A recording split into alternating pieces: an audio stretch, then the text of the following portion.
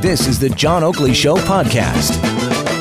Mary Schiavo is a pilot and the former Inspector General of the U.S. Department of Transportation, a transportation lawyer and safety advocate. Mary, it's good to have you on the Oakley Show. Good afternoon. Thank you for having me. All right. Walk me through this because, the whole thing has become very much of concern because you had 6 months ago the Lion airplane in the Far East that went down and killed all the people on board, over 180, and now the Ethiopian flight as well. Within 6 months, 2 planes. Can we infer that they're pretty much the same reason, or has that been established yet?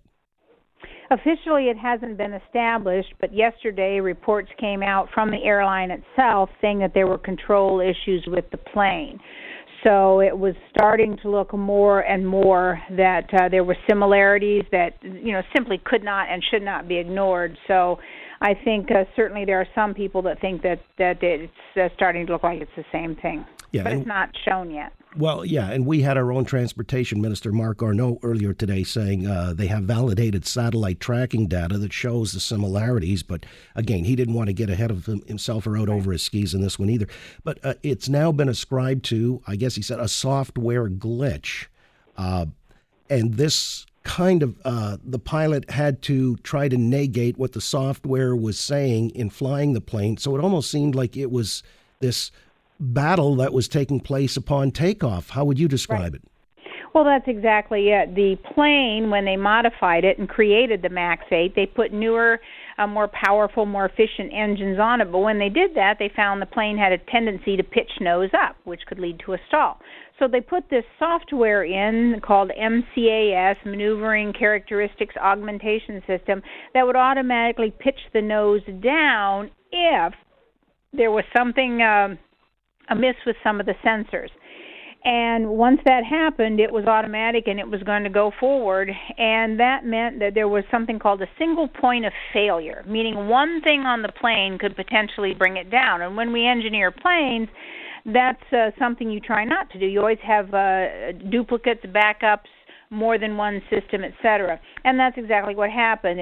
There was a faulty sensor, an angle of attack sensor. The plane pushed the nose down, and it's not humanly possible to pull the plane up once that occurs. It takes more force than human bodies have once it goes full nose trimmed down, and the plane crashed. So the second one, is it the same thing? We don't know, but all of a sudden, even the United States has grounded them after fighting and for days. Boeing and the FAA saying there's no problem. Now they're grounded. A couple of questions now, though. The black boxes that have been recovered in the Ethiopian case would tell us all of this? Yes, and they have obviously been found. They've been sent to another country to analyze because Ethiopia did not have the capability. It's believed they were not sent to the United States. You mentioned where, I guess, Boeing trying to say everything is all right. Don't worry. Don't get yourselves all in a fuss, folks. I'm told even the head of Boeing maybe petitioned President Trump to intervene. Did you hear that? Well, do these decisions become political? Yeah, he visited with the president, but he assured the president that the plane was okay. I don't know that I call that intervening, but he did tell the president on the news that it was a fine plane and good to fly, and then today we have a reversal by the president. So in the interim, what was said, I don't know. Yeah, I just wonder, in the cases of damage control, which evidently this is now facing a crisis management on the part of Boeing, if, there's political machinations behind the scenes and what have you. But let me just move on to the other issue of where the pilots could not countervail what was being told to the plane by the software. A couple of things. Wouldn't that have been ascertained or figured out in testing or on a simulator or something like that? Yes, it should have been, because since you can't fly the plane without this system, this would have been critical to the certification of the plane. So it's highly suspect how they got it certified without testing this. Now, could pilot experience be an issue here, or you're saying once the software, you're talking physics, it goes past the point of no return, no pilot's going to bring it back, and it goes into the ground? Because I understand the pilot may have had requisite experience, but the co-pilot only had 200 hours. Yes, but the problem is that in order to stop this runaway event, you have to troubleshoot what's going on and then turn off the system. And the troubleshooting involves several steps, different pages, or if it's an electronic screen, different screens in the manual, and then you have to turn it off. But first you have to figure out what's happening. And they discussed, for example, putting automatic sensors in the cockpit so the pilots would know when this was occurring. But those sensors were not mandatory. An airline could order them or not order them, and that was one of the fights that this delay for making these changes was about, whether those sensors would be mandatory so pilots would know when this is happening and not have to troubleshoot while they're flying a plane load of people on takeoff, the most dangerous part of the flight. Again, with Mary Schiavo, pilot, former Inspector General of the U.S. Department of Transportation. We're talking about these Boeing 737 MAX 8s that have been grounded everywhere now. It seems most jurisdictions have grounded them.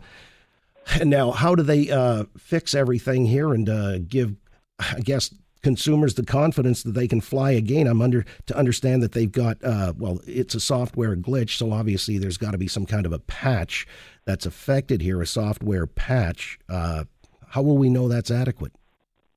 Well, at this point, since they've been grounded, they will not be flying until the repairs have been made. So they cannot, they can't fly until they're installed. Part of the problem was the FAA had given Boeing until April to figure out what they're going to do and make the repairs while the planes were flying. They hadn't been grounded, and that's what was going on in the United States. Now they can't fly until the repairs are made, and that's the way it should have been right from the start. So what's the timeline on something like that? We don't know yet. Have to stay tuned for that one. Yeah. In the interim, what's happening to Boeing stock? I believe it's tanking, but you know what? They'll be all right in the long run, and had they done this on day one and acted, I think this is a self-inflicted wound. They should have reacted right properly the first day this happened, and I don't think the damage would have been as bad.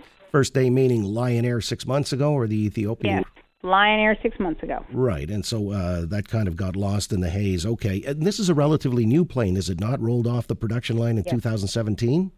Yes, and these models were very new. One of them was just a few months old, as I recall. Any idea how many are in service as we speak?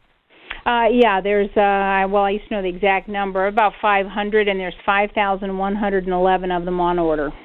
And I guess that's going to be delayed somewhat as they iron out the glitches. And it will. How do you finally ensure that the traveler's confidence is reinstilled? I mean, what do you do to win back their confidence?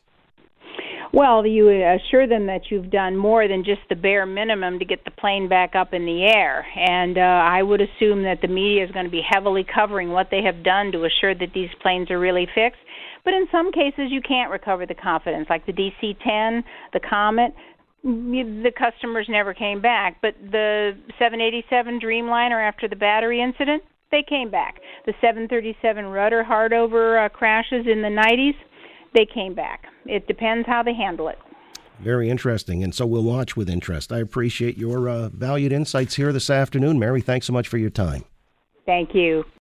Thanks for listening to the John Oakley Show podcast. Be sure to rate, review, and subscribe for free at Apple Podcasts, Google Podcasts, and anywhere else you get your on-demand audio.